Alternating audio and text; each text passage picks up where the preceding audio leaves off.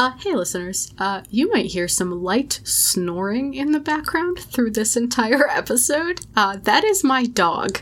My dog had a very long day. He was an extremely good boy at the dog park, and he was too deep asleep before we started recording for me to kick him out of my office. So that is my puppy snoring. Happy ASMR. Oh, Christ. Here we go.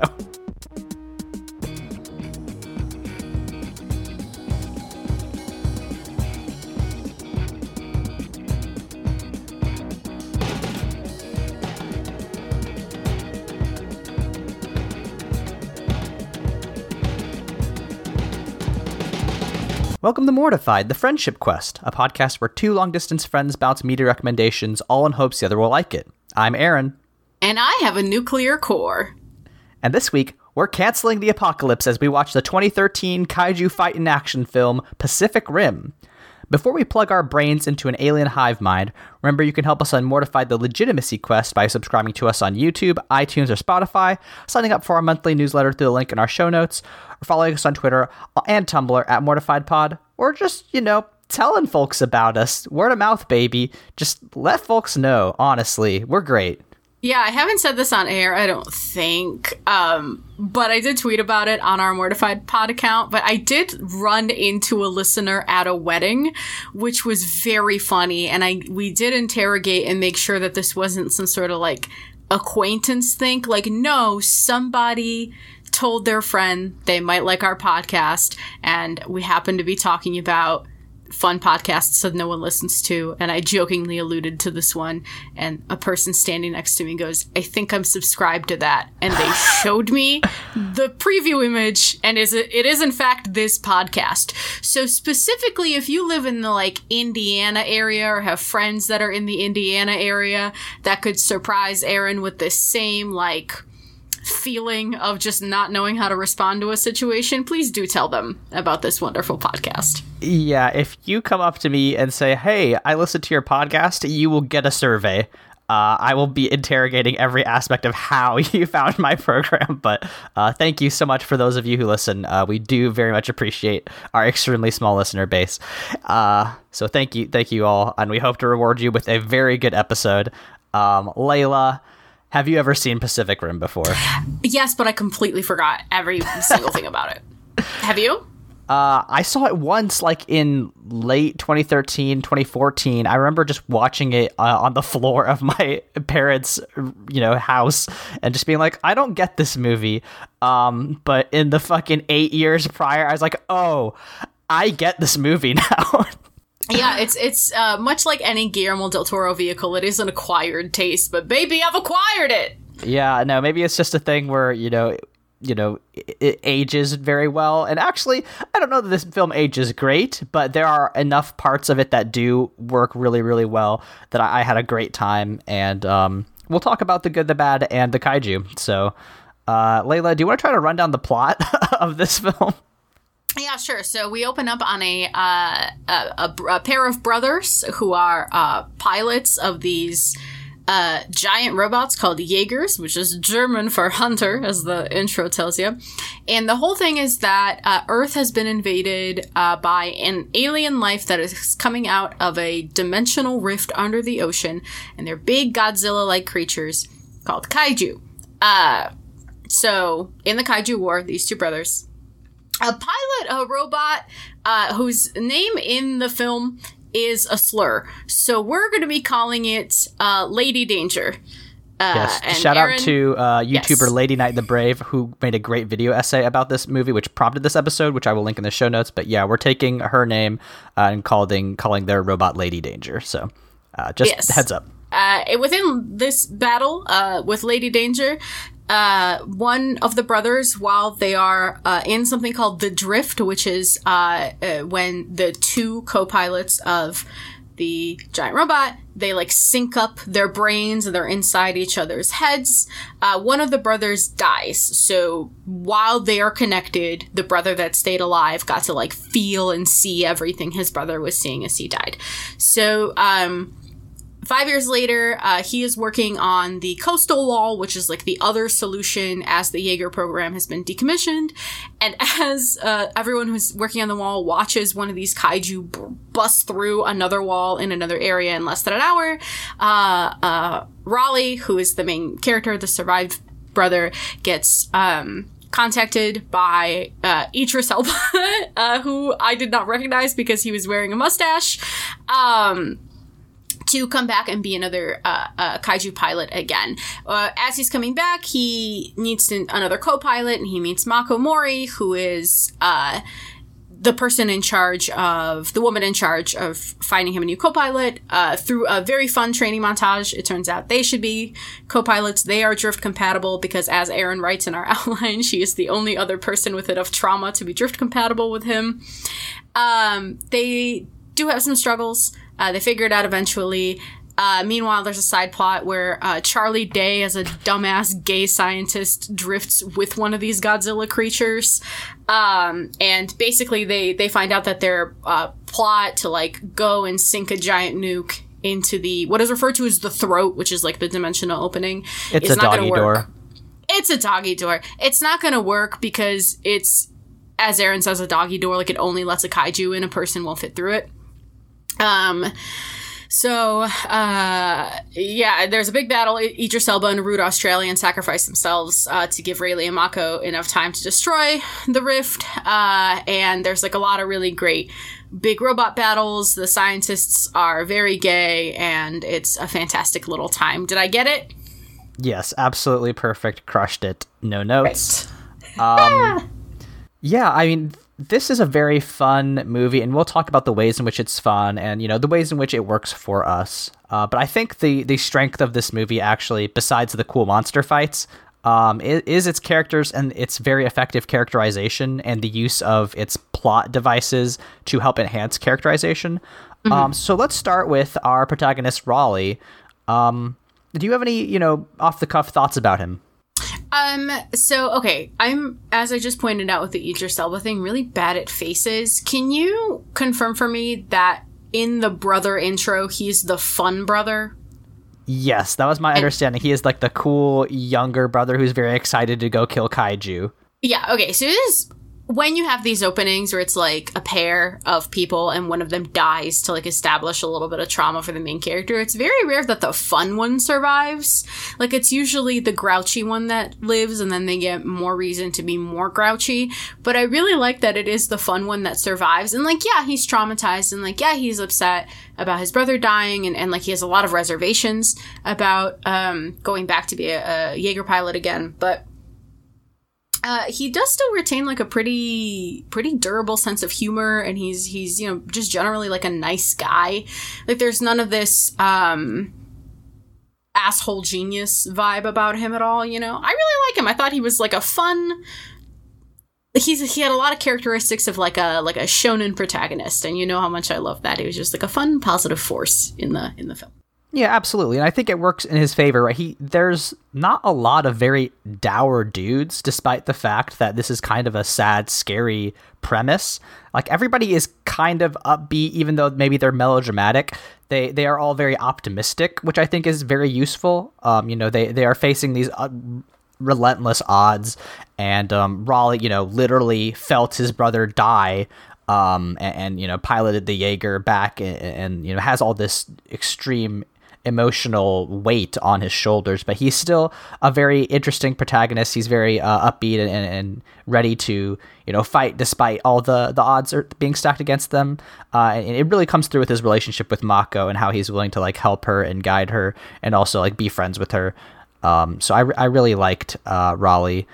Mako, I feel like, so let's start with, you know, the second thing that did not age well about this movie, which is that Mako is very much an Asian woman with streaks in her hair. She's got 2 blonde streaks, and like, you know, frankly, I don't even know that much about this trope, except that it is a trope for some reason in Western media to put an Asian woman with streaks in their hair. Do you know much about that, Layla? I don't really get what that's about. I never like did any research into the trope aside from like knowing that it's a trope, and to me it does feel like it's one of those things. It's like trying to combat the fact that Asian people have always been depicted as like studious. So this is like a rebellious Asian person, you know, this is like a fun Asian person, which is, you know, I like the blue streaks. I just don't like them as a pattern. Yeah. I think it does very much fall into the, you know, trying to distinguish an Asian person who, you know, and I mean, it was probably and still is very common to depict Asian people as not very fun, you know, serious, academically minded, and not humorous. So to show somebody, you know, with a streak of quote unquote individuality, is a way to characterize them and make them more palatable to Western audiences, which is of course kind of, you know, boring. Asian people are, like all other people, diverse and have different opinions and different personalities. So we don't really need to color our hair to do that, but sure, whatever. You know, I don't think it's just, it is a relic of its time, unfortunately.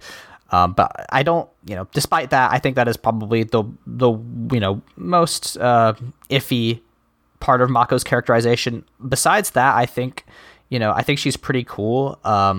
You know, she is introduced as, you know, speaking with Stacker Pentecost, who is of course Idris Elba. By the way, his name's Stacker Pentecost, which owns bones. But Mako, you know, is speaking to him in Japanese, and she's like, "Oh, I thought this guy who pilots Lady Danger would be, you know, better, would be different." And he responds also in Japanese. Raleigh does, like, different in a good or a bad way.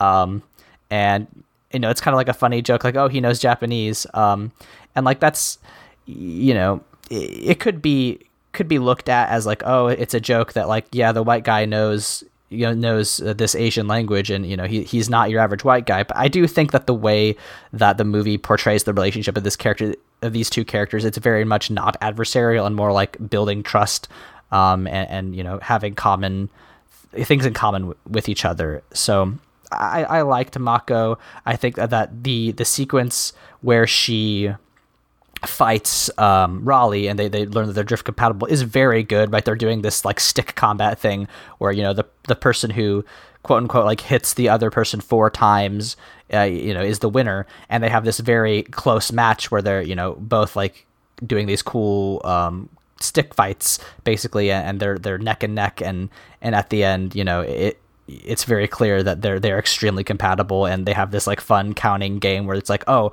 1-0, you know, 1-1, 2-0, you know, and like they go back and forth, and it's really cool, and it does give her a lot of characterization. Like, you know, she's tough and smart, and she even says, like, when he's training all the other people that just aren't the same, she's like, oh, you should have. She's like, yeah, no, you're actually holding back. You could have taken them a couple moves earlier. And he's like, oh, you can do better. And they have this cool fight. And I really liked that. You know, I think that unfortunately she doesn't get as much characterization as I would liked. I would have liked a lot more of her interiority. But on the whole, I'm really happy with Mako Mori as a character. Yeah, for 2013, they did a pretty fucking good job. You know, the whole Raleigh speaking Japanese thing bothered me on first look, but then once Pentecost also did it, I'm like, okay, it's an international program. Like, it kind of makes sense that the candidates have like international cooperation. They're like multilingual, you know, whatever. Sure. There was enough world building there for me to be like, fine, you know. I do wish she got more to do in the end. Like you said, I wish there was more about her, like, interiority. So I definitely agree with all of that. Listen, that little training sequence they have with the sticks that you were talking about, that was very sexy. I don't know about anybody else, but I was watching that with bated breath. It was great because, first of all, he invited her to get her ass kicked, which was great. And there was none of this, like, you're a girl, you think you could do better. Oh, yeah. No, it was just as equals, baby. He was like, oh, you think you could do better? Come fucking fight me. Pick up a stick, take off your shoes, let's fucking go. Mm-hmm. And they put her in this delightful tank top, which was great. And then they were, like, counting blows, you know, like, keeping score between each other. And there was a point at which they stopped counting, and, like, my body seized. I was like, this is, like, peak battle couple this is the apex of sexiness to me. Like, it was fantastic. It was one of my favorite scenes in all of cinema, I think. And it was one of those points in the film where I was watching it, and you read my notes. There were like 4 times I was like, do I like this movie? Do I love this movie? Because it just, I don't know, it was so not memorable to me when I first watched it. Now I'm like, this is one of my favorite things in the world. Excellent. We should also note that, Raleigh has this big traumatic backstory with his brother being eaten. Mako's big traumatic backstory is that her parents were killed by a kaiju.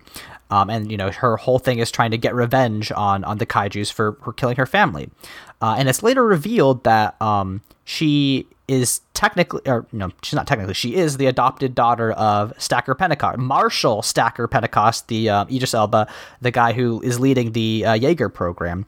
And they have a very interesting relationship as well. It is very much falling into father-daughter tropes, but I think it still works. And, there's a lot of respect between the two of them. Like, there is even a point where, Raleigh's like, why don't you stand up to Stacker Pentecost? Like, basically, she's just like, I don't want to stand up. I don't want to like argue with Stacker Pentecost because I respect him, not because I'm afraid of him. And I think that was really, really key and nice. And eventually they do get to a point where he feels comfortable letting her get in Lady Danger and fight kaiju.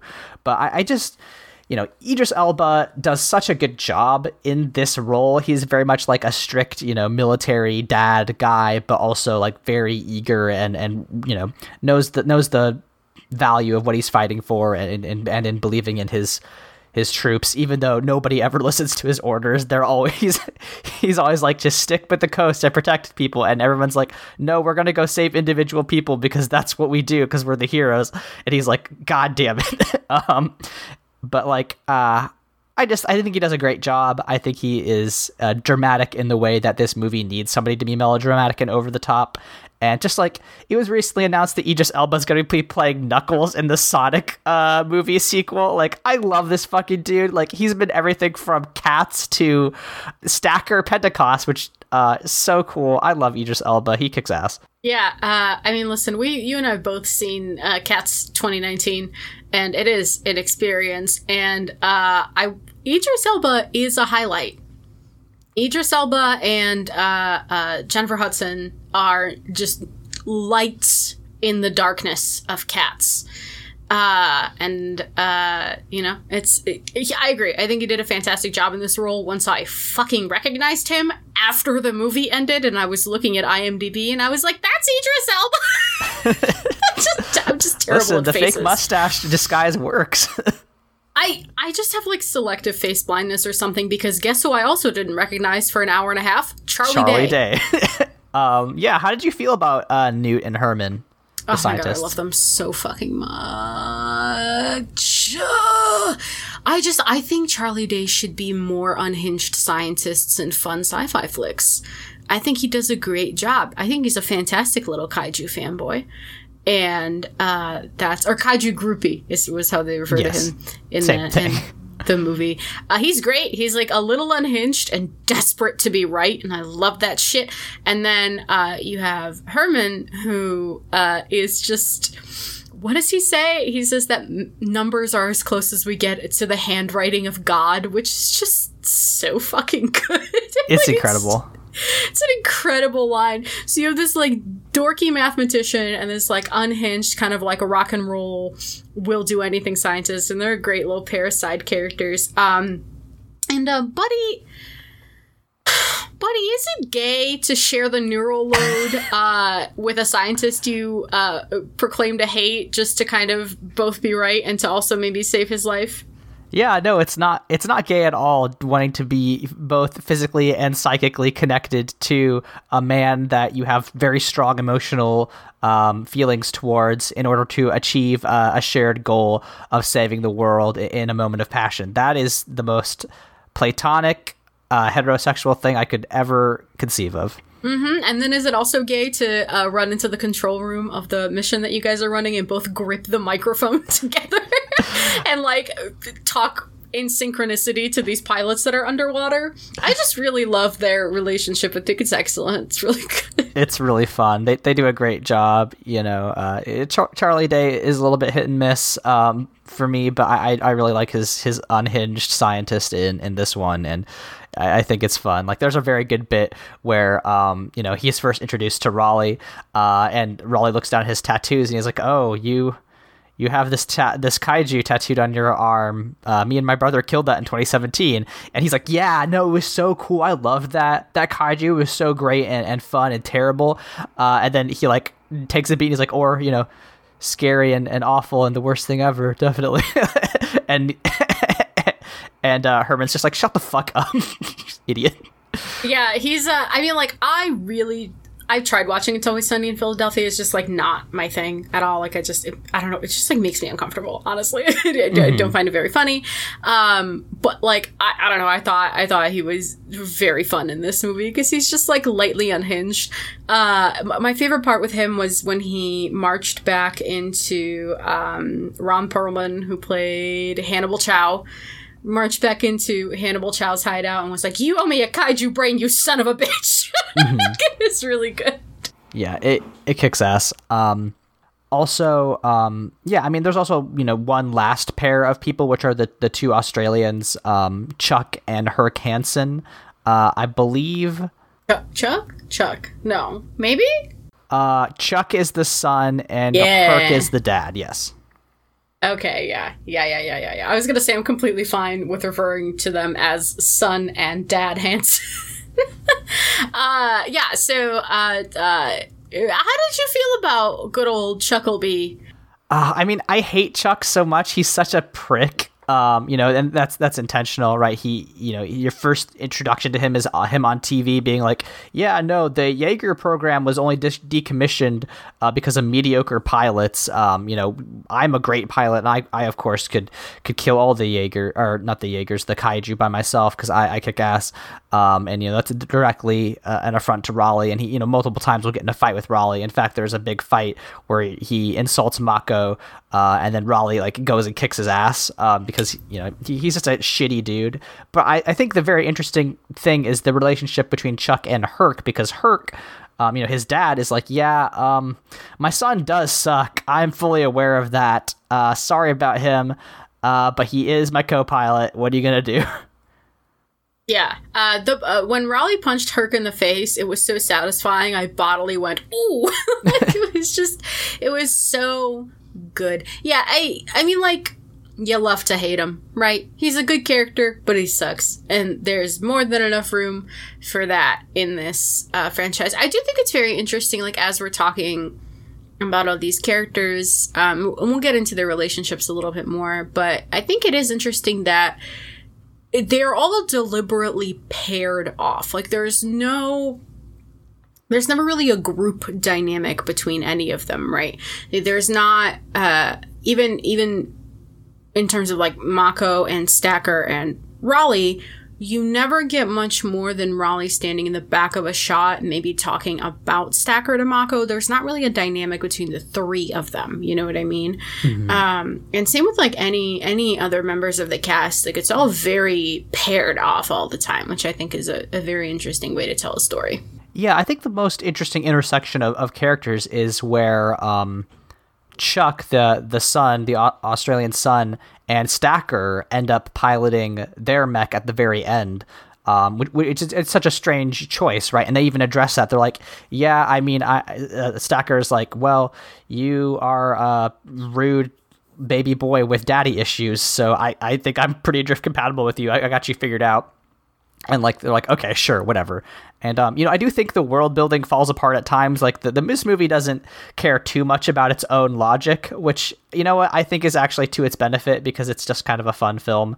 But, like, there are some bits where it's like, we just established that it's very hard to be drift compatible, but it's fine. That's kind of how I come down on a lot of this film's logic. It's like, does that make sense? No, but it's fine. I'm having a good time. Yeah, I mean, I think the way that they justified it in universe was Idris Elba said, "I take nothing into the drift," which I thought was kind of a badass thing to say. Like, he's so practiced that he just, like, you know, he's just there. Yeah. He can be present with anyone, which honestly, I think makes sense with what he says to Raleigh at one point, which is, all I have to be for you guys is a fixed point. I'm not your father, I'm not anything, I'm just a fixed point. So I think it does flow with his characterization, but like you said, there is so much about this movie that makes no goddamn sense, and that's fine, baby. There's a 3-armed robot elbowing dinos into the sea. They say that the kaiju are dinosaurs that tried to come and take Earth once, and then they were like, nah, not yet. Waited until we terraformed it for them, and then came. This is nonsense. I love it. More. It's great. It kicks ass. It's incredible. And like, I think that nonsense is something I wanted to talk about because, like, is this camp? Layla, what's camp? What does camp mean? Oh boy. Okay, so camp, I know there's like actual definitions for camp, but like it's so hard to boil down. Camp is it's Rocky Horror, right? Camp is melodrama. Camp is over the top. Camp is just like intentional clownery.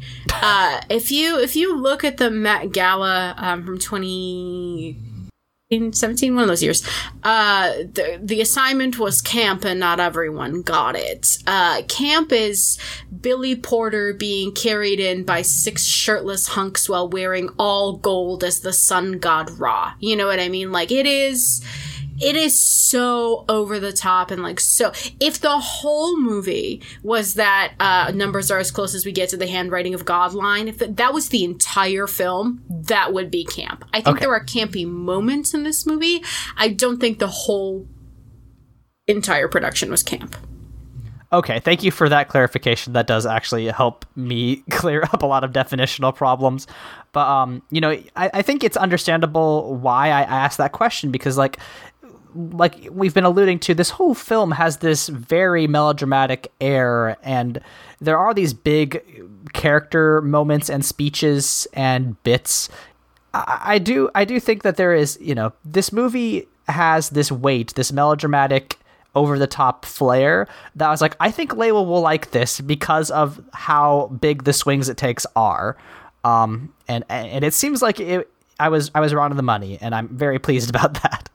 Yeah, I'll tell you, when Lady Danger picked up that fucking boat and used it as a sword, I was bought in. And that's camp. Using a boat as a sword, I would classify that in this context is camp. That's just so, dragging that thing behind that giant robot just to fucking take that monster out. Absolutely. The entire character of Hannibal Chow, I would say, at least borders on camp. You know, there's just really great.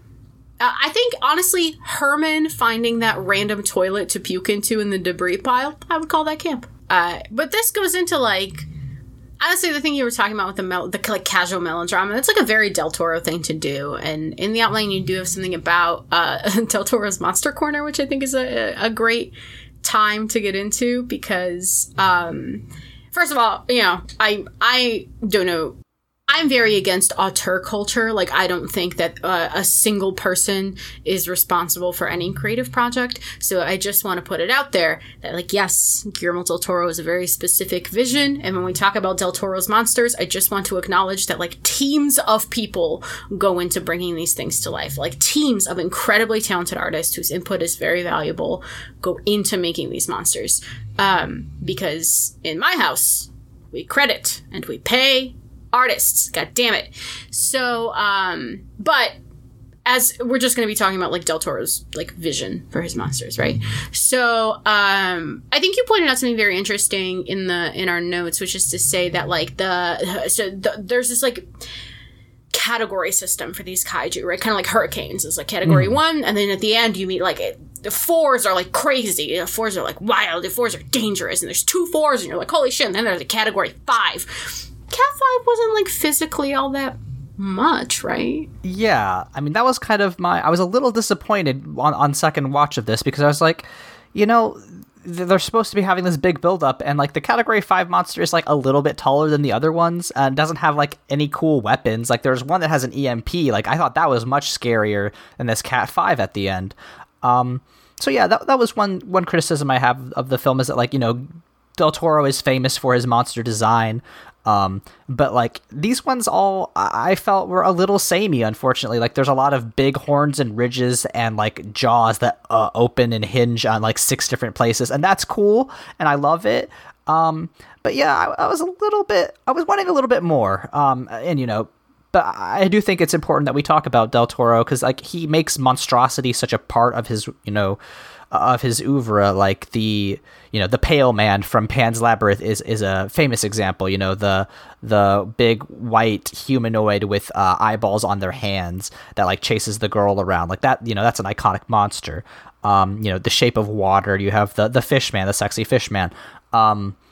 You know, and I don't think we get as much of his like philosophy, which is like monsters are the ways that we look at the marginalized, and like he tries to say interesting things about the ways that his monsters are portrayed and what makes them monstrous versus what is actually monstrous. You know, if you've seen Pan's Labyrinth, you know the real monster is not all the, you know, weird fairies and shit running around. But like. Yeah, I do wish we had a little bit more here, but I mean, just like from a straight up cool factor, I thought they were like kind of perfect for just like, big, scary, terrible things that roll up and do a lot of damage. I thought they served their purpose well. Yeah, so I think it's funny because Pacific Rim for me fits into a Del Toro subgenre, which is monsters almost for the sake of monsters, or monsters as vehicle for the exploration of intimacy, not so much monsters as a contrast to the monster of man. But then there's also the Del Toro subgenre of monsters as exploration for the intimacy of humanity, which not only Pacific Rim fits into, but also the Troll Hunters franchise, which is Troll Hunters, Three Below, Wizards, and now there's a feature film called Rise of the Titans. And so the 4 things that go into that franchise. Very good animated DreamWorks franchise that is a Del Toro vehicle, and it's 3 separate stories that are all kind of conjoined. So there's one about the troll hunter Jim Lake, there's one about these 2 alien siblings, and then there's one about Merlin's assistant, which I think is very fun. But in that franchise also, the monsters, there's no real monster of man. It takes that kind of like children's media pathway of like almost everyone is redeemable by love and friendship. So like even the villains, a lot of the villains become not villains, and the villains that are villains are like very villainous, you know, in like a very frank, very upfront way. So it's the monstrosity in that and in Pacific Rim very much becomes this like almost backdrop to semi-realisms to say like, okay, well, we have our planet, here's this drastic change, which is to say the presence of monsters.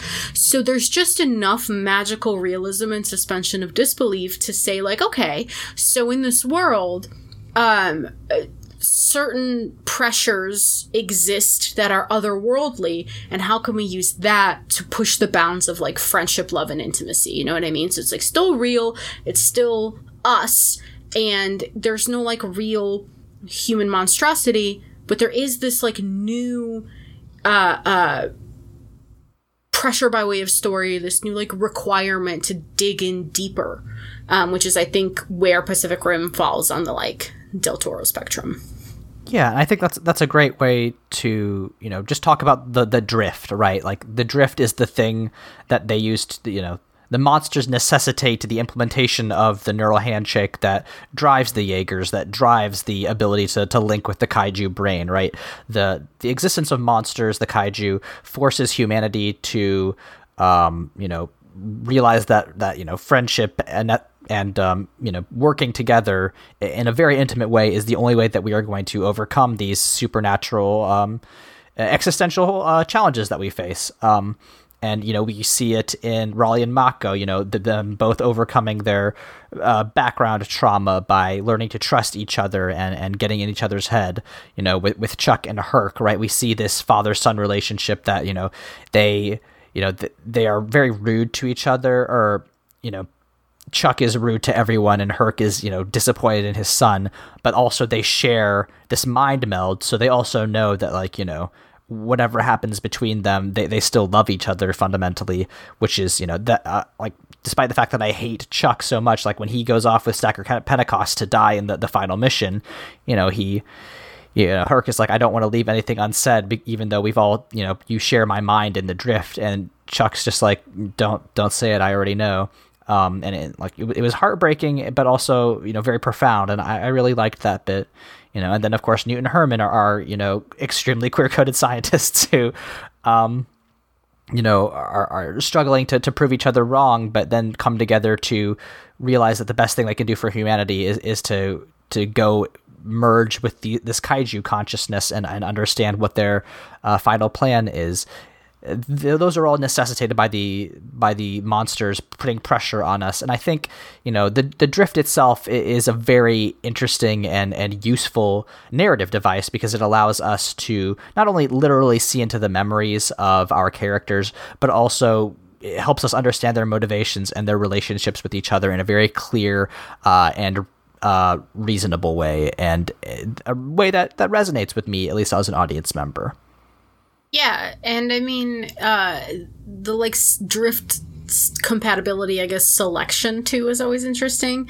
So like we talked about Pentecost earlier, how he doesn't bring anything into the drift and can kind of interface with everyone, because he is like the fixed point of the collective. But I also found the fact that he never interfaces with Mako very interesting, because they have a very intimate relationship without the forced connection of the drift, which is really cool. As Pentecost gears up to go into the final confrontation, and Mako obviously wants to protect him. She doesn't want her dad to die. He says, I will always be there for you. You will always find me in the drift. Baby, that got me. It's an incredible line. It's this movie is a wild time, but it does occasionally hit you real hard, right in the kokoro. Yeah. But as we talk about the drift, are we ready to talk about who we would be drift compatible with? Yeah, I mean, I think that I'll go first, which is to say, basically only my wife. I don't think there's literally anyone I would feel comfortable, letting in my mind. And being able to see that level of my own personal, problems and aspirations and, things that I don't particularly like about myself. The thing about, living with somebody for 5 years now, and being in a relationship with them for 10 is that, whether or not Sierra is literally psychically connected to me, she already knows all the bad shit going on here. So, I think that is the level of emotional intimacy I would need to allow somebody to be physically, mentally connected to me. But I think that you had some very, very interesting thoughts on drift compatibility in your notes. Yeah, no one. Can't think of a single person I have some fantastic friends, right? I have some very close friends, very, very tight friends who I would sacrifice anything for, do anything for, love them to death. No, you can't go in my head. Absolutely not. Are you fucking kidding me? I would die. I would sooner die. If they were like, hey, Layla, suit up, I'd be like, no. Just like, I can't. Bye, Earth. I can't deal with this today. Nope, I can't do it. It just, man, I complain about the mortifying ordeal of being known kind of like all the time, because I hate it. I get uncomfortable when people predict things about me. Like even you saying like, oh, I think you would like Pacific Rim. I'm like, oh, you don't know me like that. Excuse you. Excuse you. How dare you know me? I tend to reflexively self-isolate whenever things get a little too intimate. That's why I don't have a ton of friends. I have a lot of acquaintances. That's why I'm perpetually single, because the moment anybody shows any interest in me, I fucking run. I wish I was joking. I'm not. I flee. I start to ghost people because they like me. Like, I can't think of a single person who I could be like, yeah, get in my brain. Get in here. Fucking check out how much I hate myself. Like, it's just, I can't. This movie made me think about a lot of things, and none of them were good. But I mean, like, I think that's kind of what the movie is trying to say, right? Like, isn't there something about just, like, being connected to other people, you know, in a very deep and personal way, being the only way to save, you know, not only the world, but each other and ourselves? You know, I think that is kind of a nice sentiment. I mean, yeah, I'm not saying it's not a nice sentiment. Mr. Del Toro, that's kind of his brand, you know what I mean? Like, he does a lot of that, like, friendship can save anything, love can save anything. Even if it's not, like, the best objective ending, there is something that gets saved. Yeah, I mean, like, you know, obviously if there were, like, giant fucking Godzillas coming out of the goddamn ocean and somebody was like, Layla, for some godforsaken reason, we think you should get in a big robot and go do Punch, I would be like, fine. I'm sure I'd figure it out. I'm sure we'd have lots of wonderful, intimate talks and build a beautiful trust, and it would be beautiful. But I think that, I mean, as you were kind of outright saying, that is kind of the point of the movie, is like this exploration of needing intimacy and trust and friendship to, like, get through a crisis like this. Especially with the fact that Del Toro sets up the, like, commercialization and commodification of the kaiju crisis in the beginning of the film.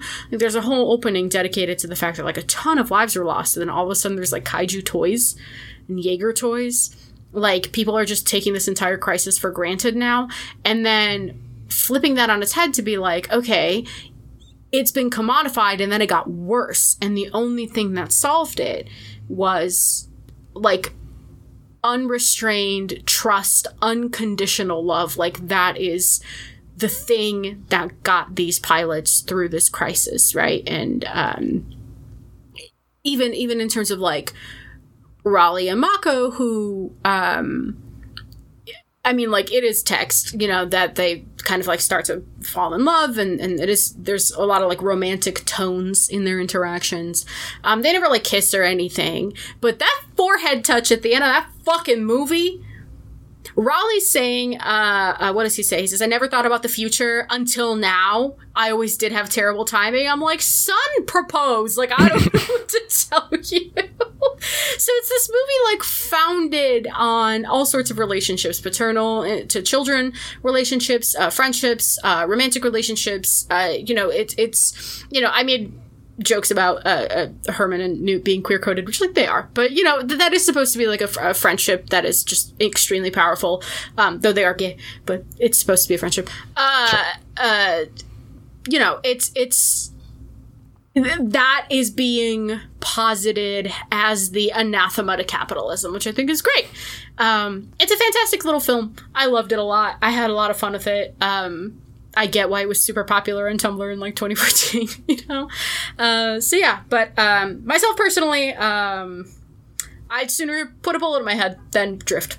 Well, good news, Layla, is that in the sequel, Uprising, they introduced single-piloted Jaegers. So if you were part of the, you know, second class of Jaeger pilots, when you can solo pilot a Jaeger, let's talk about what your own Wait a minute. Jaeger... Wait, what? Hold on. I was with you for a second, and then I realized what you actually said. But the point is that there's supposed to be two. Yeah, but there is one that you can solo. It's listen, the sequel has some good moments, but it is complicated. We won't talk about it here. Again, go watch Lady Night the Brave's essay that does cover the sequel in the show notes. Great, I will be doing that after the recording because I am confused. It's good. So I wanted to talk about what I would like to have out of my own Jaeger if I did have some Jaeger that I could pilot. And I thought about, because they introduced 4 Jaegers in this film. We didn't talk about the Russian one very much, but it's very much like a very Soviet era, like big blocky, nuclear big robot, which is very fun. But I thought about the main influences that I have, main cultural influences on my life. And I was like, well, Catholicism, definitely, and also not being a white person. And initially I wanted to go with, Shiva from Hinduism, but I thought that was a little disingenuous. I am not a Hindu, though I've read some Hindu texts. I don't know that I can claim that heritage, really. So instead I went with a Jaeger that I am titling Merlion Martyrdom, which is very cool, to reference the famous Merlion of Singapore, which is where my mom is from. Singapore's National Day was recently, so happy birthday, Singapore. But like, I think it would be very fun to have a robot that either has a lion head or like has a plasma cannon that turns into a lion head. And also maybe a big, mermaid tail, like that I could use to like counter kaiju tails, and then also some very Catholic shit, like big stupid wings. Maybe my wings would shoot missiles or have their engines in there, and then just like a big lance, like a big holy lance, like the Lance of Longinus, to cite another mech-based program. But I think that would be extremely fun. Maybe I could have a halo, and like a halo shield. That would be very fun. But yeah, this movie makes me wish I could draw, so I could draw my own mech OCs and have my mech OC fight different kaiju. That'd be sick as hell. What would your Jaeger be? Yeah, I mean, I guess if we're talking about the cultural influences that we've grown up under, like, I wish I could say, like, yeah, I would do this, like, big, like, Slavic folk presentation, which, I mean, I'm sure there would be influences. I'd love like a big Kakloma painted shield. I think I would have a shield. I think I would run defense, if I were drift compatible with a person. I think we would do defense, just a big, big, beautiful shield. I would go full Final Fantasy. I mean, like, I want shit on there that looks like belts. I want those, like, swords that fold out, and I want them to, like, 4 of them around the waist of this bot, so I can just pick them, and just do, like, a double-handed thing. Like, I want the full Nomura experience, you know what I mean? And, like, just, maybe one of them was, like, wrapped around twice, and it turns into a fucking lance or some shit. Oh, hell yeah. That would be dope as hell. And like a big circle headdress to look like those Orthodox portraits of like Jesus. Oh yeah, definitely. Yeah, that's what I'm saying. Like a big Green Knight style like headpiece crown thing with like that turns like a big collar, like a Cloud or Vincent from Final Fantasy VII. Like I want like a big neck cuff thing. I think my robot would be nuclear powered because I'm picturing like a big, bulky, beautiful iron, kind of like a Lady Danger, just like a real reactor hunk in of the a center. bot. Yeah. Abso-fucking-lutely, my guy. Your mech is the trope of where like somebody is going into a guarded place and they're like, okay, take out all your weapons, and your mech's like, okay, and it hands like one sword and they're like, no, all your weapons, and then your mech is like, ugh, and then just like shakes for 5 minutes as various blades and belts and hidden guns just fall out of it into the ocean. For some reason, there's just like a Leaf Village shuriken somewhere, just like for fun, Yes, fucking Naruto falls out of your mech. Just a whole ninja. Just a whole ninja boy. I don't know about a name. I was trying to think of something like Slavic, but I can't really think of anything significant enough. But maybe I would just call it like Diaspora's Edge. Oh, that's good. I love that. Do fucking that shit. Yeah, it would. And when I say shield, I do mean as tall as the bot. Oh yeah, like a tower shield for sure. Yeah, absolutely. Yeah, so I think that would be my Jaeger. Oh god. Now, in order to fund these robots that we will be building, we have to remarket. In the Mortified Marketing Minute, we have to remarket Pacific Rim, either as a reboot or maybe a new medium. I don't know how you would, want to do that, but what are your thoughts for making Pacific Rim, accessible to the audience of 2021? I want you to go first because my solution is so elegant, so simple. It serves two beautiful purposes. So I just want to, I want you to have the floor. So I definitely wanted to try a video game. I wonder what would a... I almost think a dating sim. I've been playing the recently released, what's it called? Boyfriend Dungeon. I've been playing that recently, and I've been thinking about dating sims and visual novels.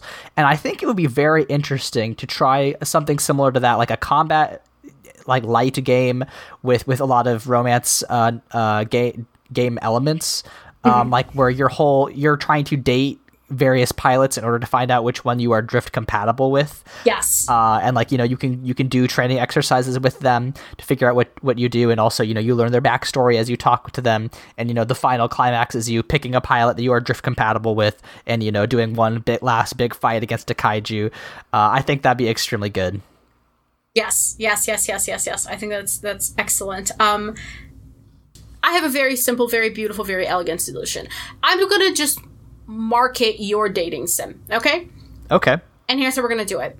Elon Musk is planning to launch ad satellites to, have ads in space, right? So I think we can get Elon Musk to make those ads like holographic projectors. Mm-hmm. We project kaiju coming out of the ocean to market this dating sim. The projections go horribly wrong. There is a class action lawsuit against Elon Musk for scaring an entire city. That motherfucker goes to jail, and everybody plays your game. Win, motherfucking win. We should try to make more of our marketing minutes try to target specific billionaires. Yeah, Bill Gates, I'm coming for your ass. William, you're next. God. Layla, when we are not trying to cause the downfall of various wealth-hoarding monsters, much worse than any kaiju from Del Toro's imagination, where can people find us on the internet? Well, the problem is that's all I'm doing nowadays. But if you're looking for the remnants of what I was before I was radicalized, you can check out at LEYLSES on Twitter and Tumblr. And I am debating whether or not I'm going to write an essay this month. But I did edit a couple, so if you want to go reread my edits now that I'm not super stressed by the American elections, feel free to check those out. Aaron, what about you? You can find me on Twitter at AaronSXL, where I tweet about writing, TTRPGs, unfortunately still healthcare, because our healthcare system's still a mess, but I don't tweet... I don't tweet mean things on my professional Twitter, but I do tweet those mean things on my normal Twitter, so there's that. You can listen to the other podcasts I do at The Bible Boys on Twitter. We just released an episode about the History Channel TV show Battles BC, their episode on Joshua and the Siege of Jericho, which was very fun. Michael was drunk, and Josh was doing it on their bed. So it was just a wholly unhinged episode that I did turn into an animatic, which was fun. So please check that out if any of that appeals to you. You should also know that our theme song is Obsolete by Keshko from the album Filmmakers Reference Kit Volume 2. You can find more of their music at keshko.bandcamp.com. Layla, our listeners are going to be very sad because they're not going to be able to hear us for another week. And to comfort them, what should we let them know? You can always find us in the drift. We'll see you all next time.